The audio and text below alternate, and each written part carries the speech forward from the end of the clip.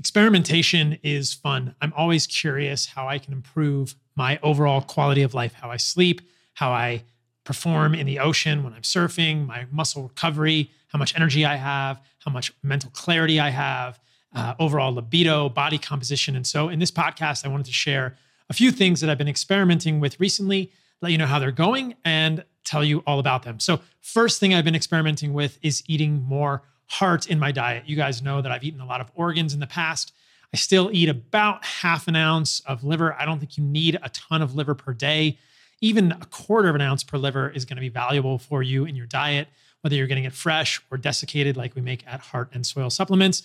And if you don't want to eat a quarter of an ounce or a half an ounce of liver per day, you can eat a few ounces over the course of the week. But heart is an organ that I don't think gets enough attention. It's a really valuable organ. It's obviously this thing that pumps blood throughout our bodies, and it's a muscle, but it has different physiology and different nutrient contents than peripheral muscle meat. Most of what we eat as humans are things like ribeyes or chuck, which is rump. These are peripheral muscles, but heart is unique, and I added it back in my diet. I'm doing about, I would say, 6 ounces of heart per day, 4 to 6 ounces of heart per day, which is a little more than I was doing previously. What I've actually been doing is taking my home grinder. I have a hand crank grinder that I put in heart meat, and I make ground heart, and I will make heart burgers. And I'll make one small to medium size heart burger and include that in my daily routine. Heart is delicious. I think the best way to eat it is as a burger. It has kind of a weird texture. It doesn't have the grains that a steak does. So I don't like it as much when I'm just eating a piece of heart, like a heart steak. And if I grind the heart and make a heart burger, I can get all of that good epicardial fat that I cut off otherwise. And all that epicardial fat on the heart is valuable for humans, containing things like stearic acid, fat-soluble vitamins like vitamin K2, vitamin E. I don't want to waste fat from the animal, so grinding it into a burger makes the most sense to me. Why do I eat heart? Heart is very high in riboflavin. Heart is actually one of the highest, perhaps the highest source of riboflavin. This is vitamin B2. It is a water-soluble vitamin that I think a lot of us could benefit from having more of in our diets. The RDA for riboflavin, vitamin B2, is around 1.3 milligrams per day, but it's actually pretty hard to get the RDA for riboflavin if you're not eating organs and animal foods. There's a small amount of riboflavin in plant foods, but not that much. In fact, it's very, very hard to get the recommended daily allowance of riboflavin from plant foods. Things like milk have a good amount of riboflavin, especially raw goat milk, which is mostly what I drink these days, and heart. Meat has a little bit of riboflavin, but unless you're eating 3 pounds of meat or 2 pounds of meat, you're not really going to get an optimal amount of riboflavin, in my opinion. I'll tell you why. So I have an MTHFR polymorphism. I've spoken about this in the past. This is the methylene tetrahydrofolate reductase gene, also known as the motherfucker gene. And Gary Breckus talked about it a lot recently. It's a key choke point in the methylation cycle. I'll talk more about methylation later in this podcast because I've been tinkering with supplements for methylation. Suffice it to say that this methylation gene, MTHFR, is the gatekeeper between two forms of folate. The produced form of folate is essential for optimal metabolism of homocysteine and methionine and moving things down the overall methylation cascade in your body. What we find looking at the research is that if you get, in this study, 1.6 milligrams of riboflavin per day, it can essentially improve the function of your MTHFR gene if you have an MTHFR polymorphism like I do, which is homozygous 677C to T, meaning I have a very slow MTHFR gene. 20 to 30% of the population has this. So for me, and for many of you listening, getting more riboflavin than the RDA, perhaps significantly more, can improve your MTHFR function. That's the main reason I started including more heart in my diet, because I'm always looking for ways to get nutrients from foods, because foods are so much more complex than supplements. I do supplement with some things, which I'm going to talk about in this video as well, but not much these days. And so if you look at the diversity of compounds in foods, it is orders of magnitude above what you're getting in your multivitamin, what you're getting in supplements. There's a interesting database called foodb.ca. It's a Canadian database, I guess, and it looks at the biodiversity of compounds in food. Beef has 42,000 components. Garlic, 4,000 components. A conventional multivitamin may have 30 to 40 things in it. So the idea that we can use a multivitamin to replace the diversity of compounds in food, which are affecting us in myriad ways, is just laughable. There's no way that we can really appreciate the complexity of meat or the complexity of liver or the complexity of heart or the complexity of plant foods by taking a multivitamin. Eating real food is king. Now, as I'll talk about later, as I mentioned, there are some things maybe some of us can benefit from supplementing, whether it's certain forms of folate or other things. But I think in general, food is so much more complex than we have given it credit for. And there are many, many undiscovered compounds in food that are beneficial for us that we are only beginning to scratch the surface of. So that's my digression rant about the benefits of real food versus multivitamins. Much more complex than multivitamins. So don't fool yourself into thinking that you can eat Pop-Tarts and Mountain Dew and get everything you need by taking a multivitamin on the side. I don't think there's many people listening to this podcast who eat Pop-Tarts and Mountain Dew, but if you do, welcome to the podcast. I think you're going to get a lot out of this. So back to heart and methylation. This is the study I mentioned regarding MTHFR polymorphisms and lowering homocysteine levels, which is an indication that MTHFR is working better with increased doses of riboflavin. Again, the people in the TT group, that's the 677C to T polymorphism, probably not all of you listening to this have that, but many of you may, and you can find out your single nucleotide polymorphisms by doing some sort of genetic testing. It's very powerful for navigating your life. Those people benefit by getting more riboflavin in their diets, either from supplementation or from foods. Like I said, I would rather get it from food. Heart is also a rich source of something called coenzyme Q10, part of the mitochondrial electron transport chain. If you're eating beef, you're getting a lot of coenzyme Q10, but there's even more of it in heart. Taurine is another substance that's been talked about recently from a longevity perspective. Heart is an incredibly rich source of taurine, richer than muscle meat. So in general, heart is just a powerhouse. Just like liver is a powerhouse, heart is a nutritional powerhouse. And if you're getting two organs in your diet, I think getting liver and heart are the two to get. You don't have to eat 6 to sometimes more ounces of heart per day, but even getting a few ounces of heart per day in your diet is going to improve your overall health. In my own life, I'm very fascinated by changing things.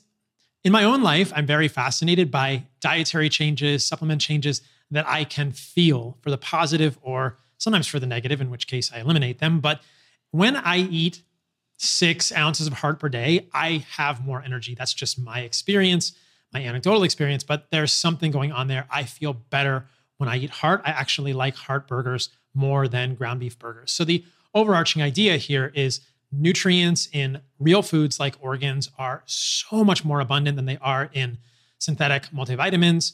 Orders of magnitude higher. You can look at the database I mentioned, foodb.ca, put in any food and see how many compounds are in there. It's enormous in real food.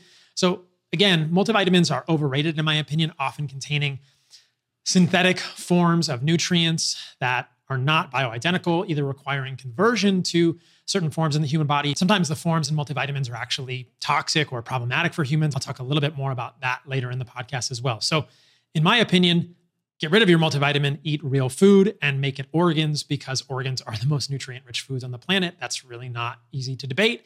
Include meat in there as well. And you guys listening to this are probably familiar with my concept of an animal-based diet, including fruit, organs, meat, raw honey, raw dairy, all that kind of stuff, good cheese, etc. So one of the things that I'm super excited to tell you guys about right now is a new company that has just launched when this podcast came out. You guys know about Heart and Soil, where we make the finest grass-fed, grass-finished, regeneratively raised, desiccated organs and put them into capsules. But I wanted to make a food for you and for me and for my family. So welcome to Lineage. This is an incredible company that I've just begun with my buddy, Anthony Gustin.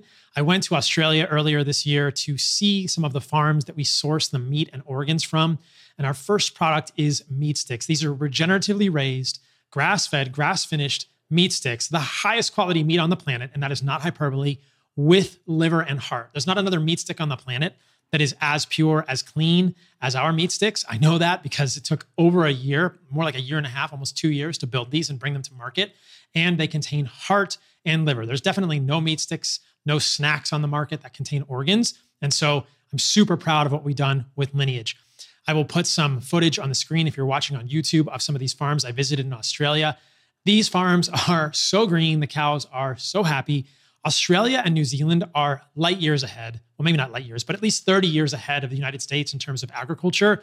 The meat and organs coming from there are the finest. The processing is the cleanest I've ever seen. So I'm so proud of what we put into these sticks, and I hope you guys will check us out at lineageprovisions.com. There's all kinds of other good stuff coming from Lineage. Stay tuned. You can follow us on all the socials, Lineage Provisions, if you want to see what we're working on. But Lineage, with my buddy Anthony Gustin, who I went to Tanzania with to see the Hadza, is going to be a food company to bring you all sorts of food products that are easy to incorporate in your lives to get more nutrition. And we're only going to be sourcing the highest quality foods we can. Believe me, that is a promise I make to you. And stay tuned. There's all kinds of cool stuff coming. But our first product, and we're super proud of this, are our regeneratively raised meat sticks with liver and heart. So like I mentioned, getting liver in your diet is great. Getting heart in your diet is great. Whatever works for you, but I know a lot of you lead busy lives, and I hope that meat sticks will be helpful for you. As always, I think the best thing is to eat steak, to eat heart burgers, to eat liver that you make yourself. But if desiccated organ capsules from Heart and Soil are helpful for you and your family, or if the Lineage meat sticks are helpful in a bind when you're running around, then I am so proud of what we're doing with these companies. And I'm excited to hear what you guys think of the meat sticks. Let us know. So second thing I've been doing recently is a supplement. I don't usually take supplements, but I was looking at the amount of meat that I'm eating these days, and it's not as much as I used to. I still eat about a pound, maybe a pound and a half of meat per day, but I've included more carbohydrates in my diet recently from orange juice, from other fruit juices. I juiced some cantaloupe, some watermelon today. I have a lot of honey in my raw milk, which I get here in Costa Rica at the farmer's market.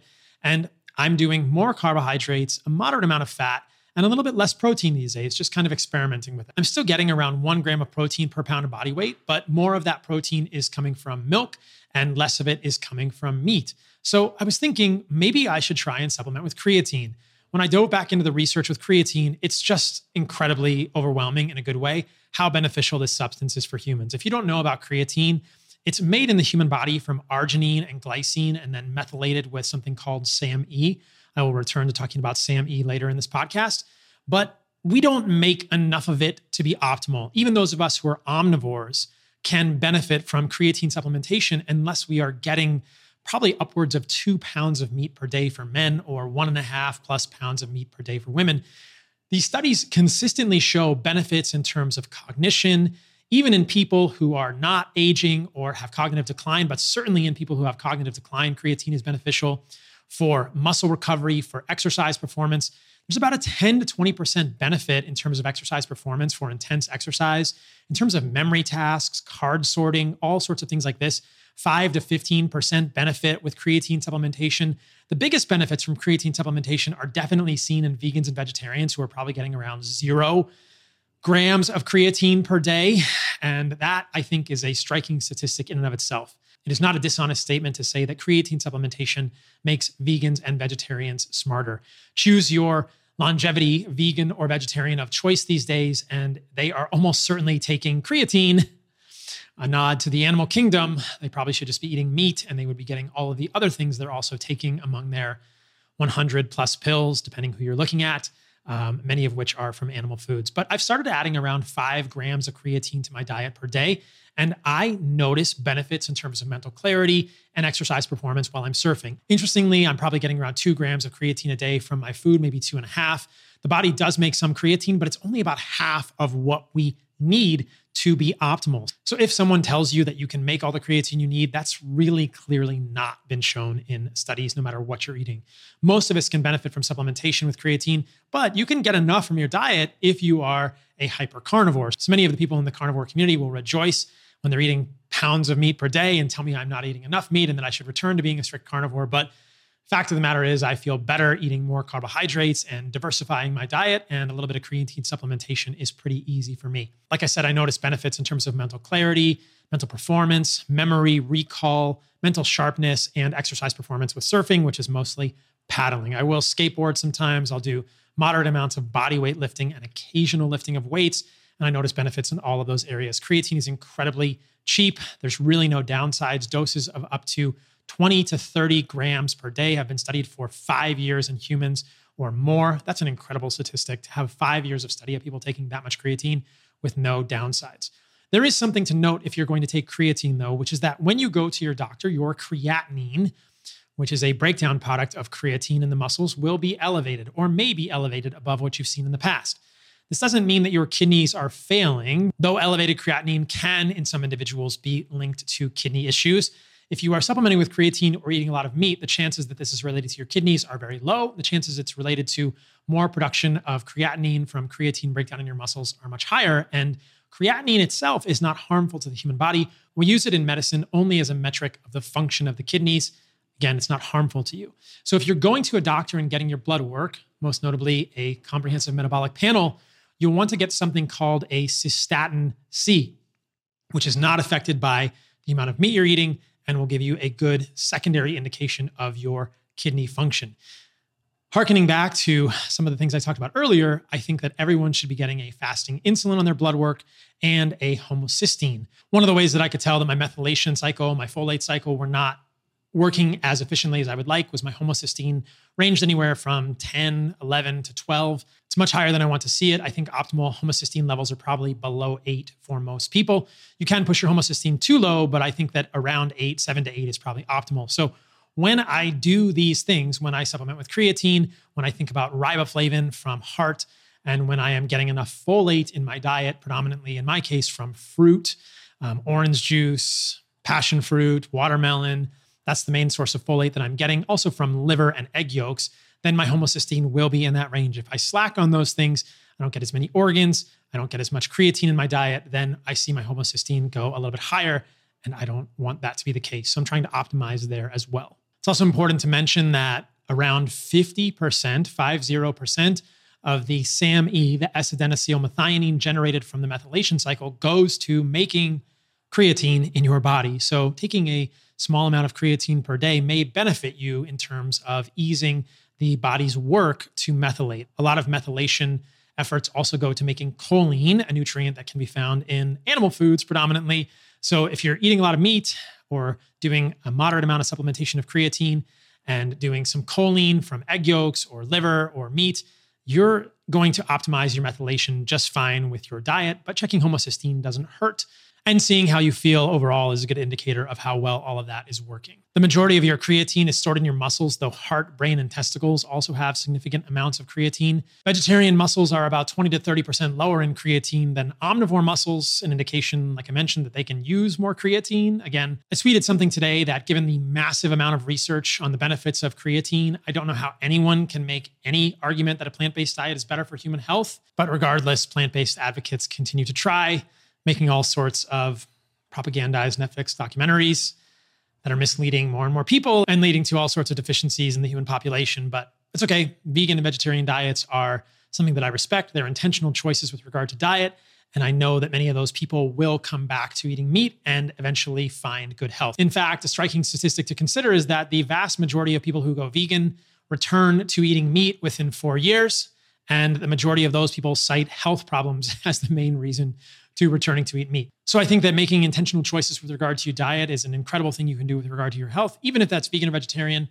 I'm just glad that those people are thinking about food and there's enough good content out there to get them back to health with eating meat eventually. So I'm sure there's a lot of recovering vegans and vegetarians even listening to this right now. In terms of protocols for creatine supplementation, I think the literature supports a couple of different things. If you want to quickly saturate your muscles in your body with creatine for optimal performance across multiple areas of function, a protocol that is widely discussed is 5 grams of creatine 4 times a day for 5 to 7 days. You can also do 3 to 5 grams of creatine for about 30 days to saturate your body with creatine in the stores. Now, that will cost you pennies per day.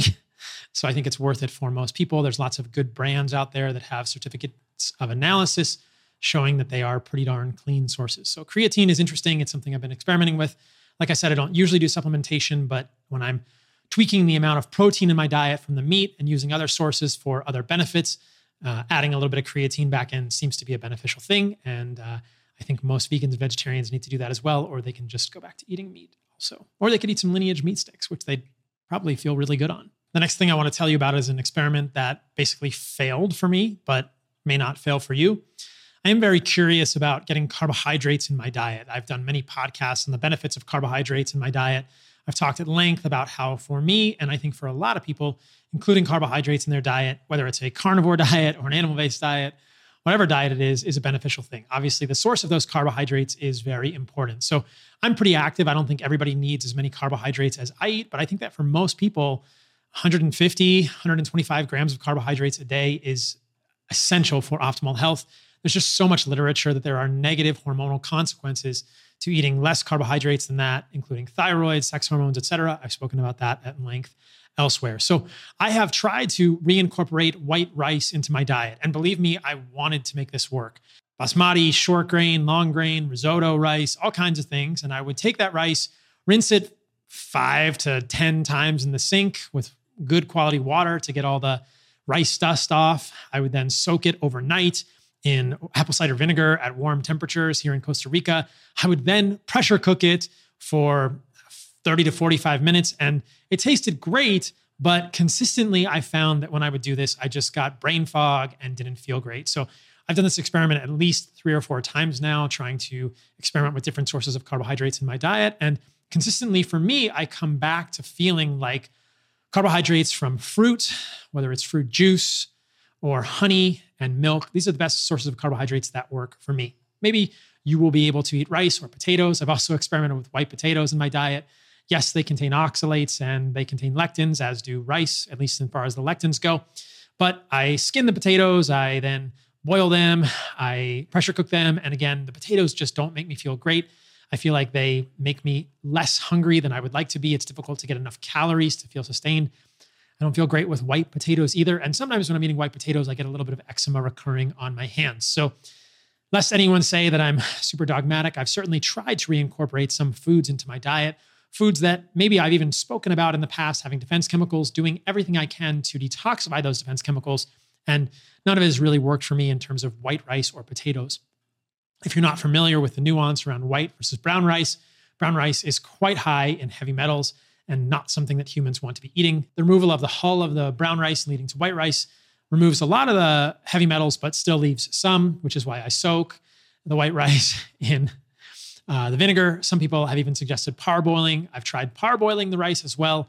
And all of those things continue to give me some sort of a reaction. So if you're concerned about fructose from fruit or honey, please listen to the other podcasts I've done on that. I did a recent one with Mike Fave, who's great, looking at Robert Lustig's recent podcast on Andrew Huberman. We broke down many of the common concerns about fructose and shared solid science as to why those things are not a concern. I will tell you consistently that when I do my blood work, and I'm actually going to Los Angeles very soon to do more blood work, there is no downside to having fructose in your diet from natural sources. There are so many studies showing benefits to fruit juice, whether it's decreased oxidation of LDL, improved endothelial function, all sorts of benefits. It's very hard to make a case that fruit and fruit juice are harmful for humans. If you've followed my journey, many of you know that on a strict ketogenic meat, organs, fat, salt diet, after about a year and a half, I began to experience muscle cramps, coldness, declining sex hormones, all kinds of problems. So for me and for a lot of other people, including carbohydrates in their diet, is a significant health improvement. There's really no solid evidence that carbohydrates cause diabetes.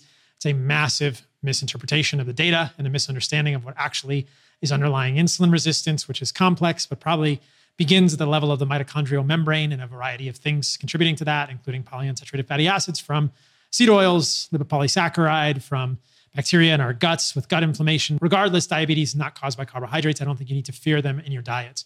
One question I always get is from people who are diabetic: can I include fruit and honey? And the answer is absolutely yes. Do you need 300 to 400 grams of carbohydrates like I get? Absolutely not. Maybe you're not as active as I am, but the point remains, carbohydrates do not cause insulin resistance.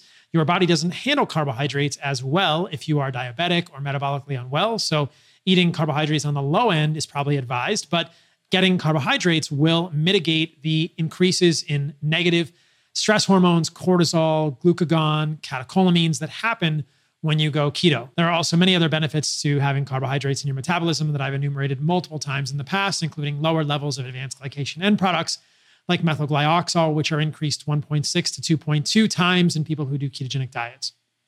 So regardless, I was trying to get more carbohydrates from other sources, rice, potatoes, neither of those worked for me.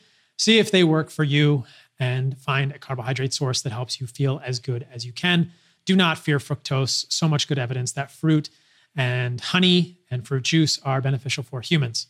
As I mentioned, I've done a podcast with Mike Fave recently, debunking many of the misquoted, misinterpreted scientific findings on the recent podcast with Huberman and Robert Lustig. Would love to have Lustig on the podcast for a respectful discussion/debate on fructose at some time in the future. The last thing I've been experimenting with were actually supplements for methylation. One supplement that a lot of people end up taking is L5-methylfolate or methylated B vitamins. And when we say methylated B vitamins, we generally mean a methyl form of cobalamin, which is B12, relative to cyanocobalamin, which is in most multivitamins, not a great form of vitamin B12 to be eating because it contains a cyanide moiety. So you don't need more cyanide in your body. That is a mitochondrial toxin. Mitochondrial issues underlie the majority of chronic diseases in humans. So do not take cyanocobalamin. If you want to take a B12 supplement, a methyl, adenosyl, or hydroxyl form is probably best. There's some nuance there depending on other genetic polymorphisms. I'm going to have Gary Brecka on the podcast soon, and we can dive into all of that with regard to catecholamine, O-methyltransferase, et cetera, in the polymorphism spectrum. But methylated B vitamins are great for some people. Some people like myself are quite sensitive to them. When I take too much methylfolate, I don't feel great. I get a little angry. I get irritable. I've experimented with other forms of folate, folinic acid being another one, which is before the MTHFR step. And too much of that doesn't make me feel great either. So folate supplements can be tricky for people when they are methylated folate. And some people can be sensitive to them in terms of psychological symptoms. Do not take folic acid. I repeat, do not take folic acid. Though folic acid probably has prevented neural tube defects in humans, I think that most humans just need to get their folate from foods. Folic acid is not a form of folate that occurs in nature and requires the actions of an enzyme called dihydrofolate reductase to turn it into dihydrofolate. According to the research, dihydrofolate appears to get saturated around 225 micrograms, which means that any extra folic acid that you're taking above 225 micrograms is just floating around your body, potentially causing other negative side effects, blocking folate receptors, et cetera. Not a good thing. You don't want folic acid in your food. You don't want folic acid in your multivitamins. So if you have polymorphisms of the methylation cascades and the folate cycle, you could consider eating more heart. You could consider getting a methylated B vitamin, but know that there are complex interactions with these, and simply taking methylfolate is not the panacea for all people. Some people get really significant side effects from this that are psychological. Doesn't mean you're broken. It just means that it's a very powerful supplement in your biochemistry, and it takes some tweaking to really figure out what works best for you. I have found for me that I feel best when I supplement with creatine, which eases the demand on the methylation cycle, and I get enough riboflavin. As I mentioned earlier, if you're getting enough riboflavin, probably 2+ milligrams a day is adequate for most people. And you're only going to get that from heart and liver in the food kingdom or a direct riboflavin supplement. The MTHFR enzyme works like normal, even with polymorphisms, including the 677C to T polymorphism. So for me, it doesn't seem like supplementing with methylfolate or folinic acid is necessary. Some people can do okay with methylated B vitamins, and in that case, they're probably beneficial for most humans. Remember that methylated forms of the B vitamins occur in food. They occur in fruit, they occur in vegetables, they occur in animal foods like eggs, like liver, and like heart. So you can get active usable forms of B vitamins in animal and plant foods. As I've spoken about in the past, some plant foods that are high in folate may have other things that can be problematic for some people, like oxalates, isothiocyanates, et cetera. And as I'll talk about more in the future, especially on my short form social media, it's interesting to note that leaves of vegetables, things like kale, spinach, even lettuce, concentrate heavy metals. So again, another reason that I'm not a huge fan of vegetable parts of plants. So for me, supplementing with methylated forms of folate wasn't quite the way to do it, but I have had to give some attention to my biology, and that is very individual. So those are the 4 things I've been kind of experimenting with recently. Eating more heart, which has been a great thing in my life, and I do more of that. I'm excited that I now have Lineage meat sticks. I hope you guys check us out at Lineage Provisions. And in case you're wondering, 1 pack of Lineage meat sticks contains 64 grams of protein. That's all real protein from liver and heart and meat. Very few meat sticks are that much protein because we air dry these. They're actually much higher quality than any other meat stick I've seen on the market now. I'm super proud of these. Check us out at lineageprovisions.com. They're grass-fed, grass-finished, regeneratively raised. I stood at the farm. It's so beautiful there. I think you guys are going to love these. Let us know. Because if you don't love them, we want to improve them. but I think you're going to love them. So I've been including more heart. I got my Lineage meat sticks now because I got my own personal supply. That's what's the benefit of actually building a company is you build something that you like, that you would feed your family to my standards, and now I will eat them. But there's not a lot of other meat sticks on the market that I will eat. I've been adding creatine supplementation to my diet as I am decreasing my meat a little bit and including more carbohydrates and experimenting with that, trying to see what helps me feel the best. I've also had failed experiments with rice and potatoes and found that I maybe don't do the best with methylated B vitamins. Some people are more sensitive. So those are my current experimentations. I'm heading to Los Angeles to continue filming my documentary. In the next couple of weeks, I'm going to be getting more blood work. So I will review my most recent set of blood work, which will be extensive with all of you guys on the podcast. And I hope this has been beneficial. My advice to all of you is stay curious, keep experimenting, and don't get stuck in dogma. Figure out what works for you. The information is out there. I only hope that this is a small part of that and adds value to your lives. See you guys later.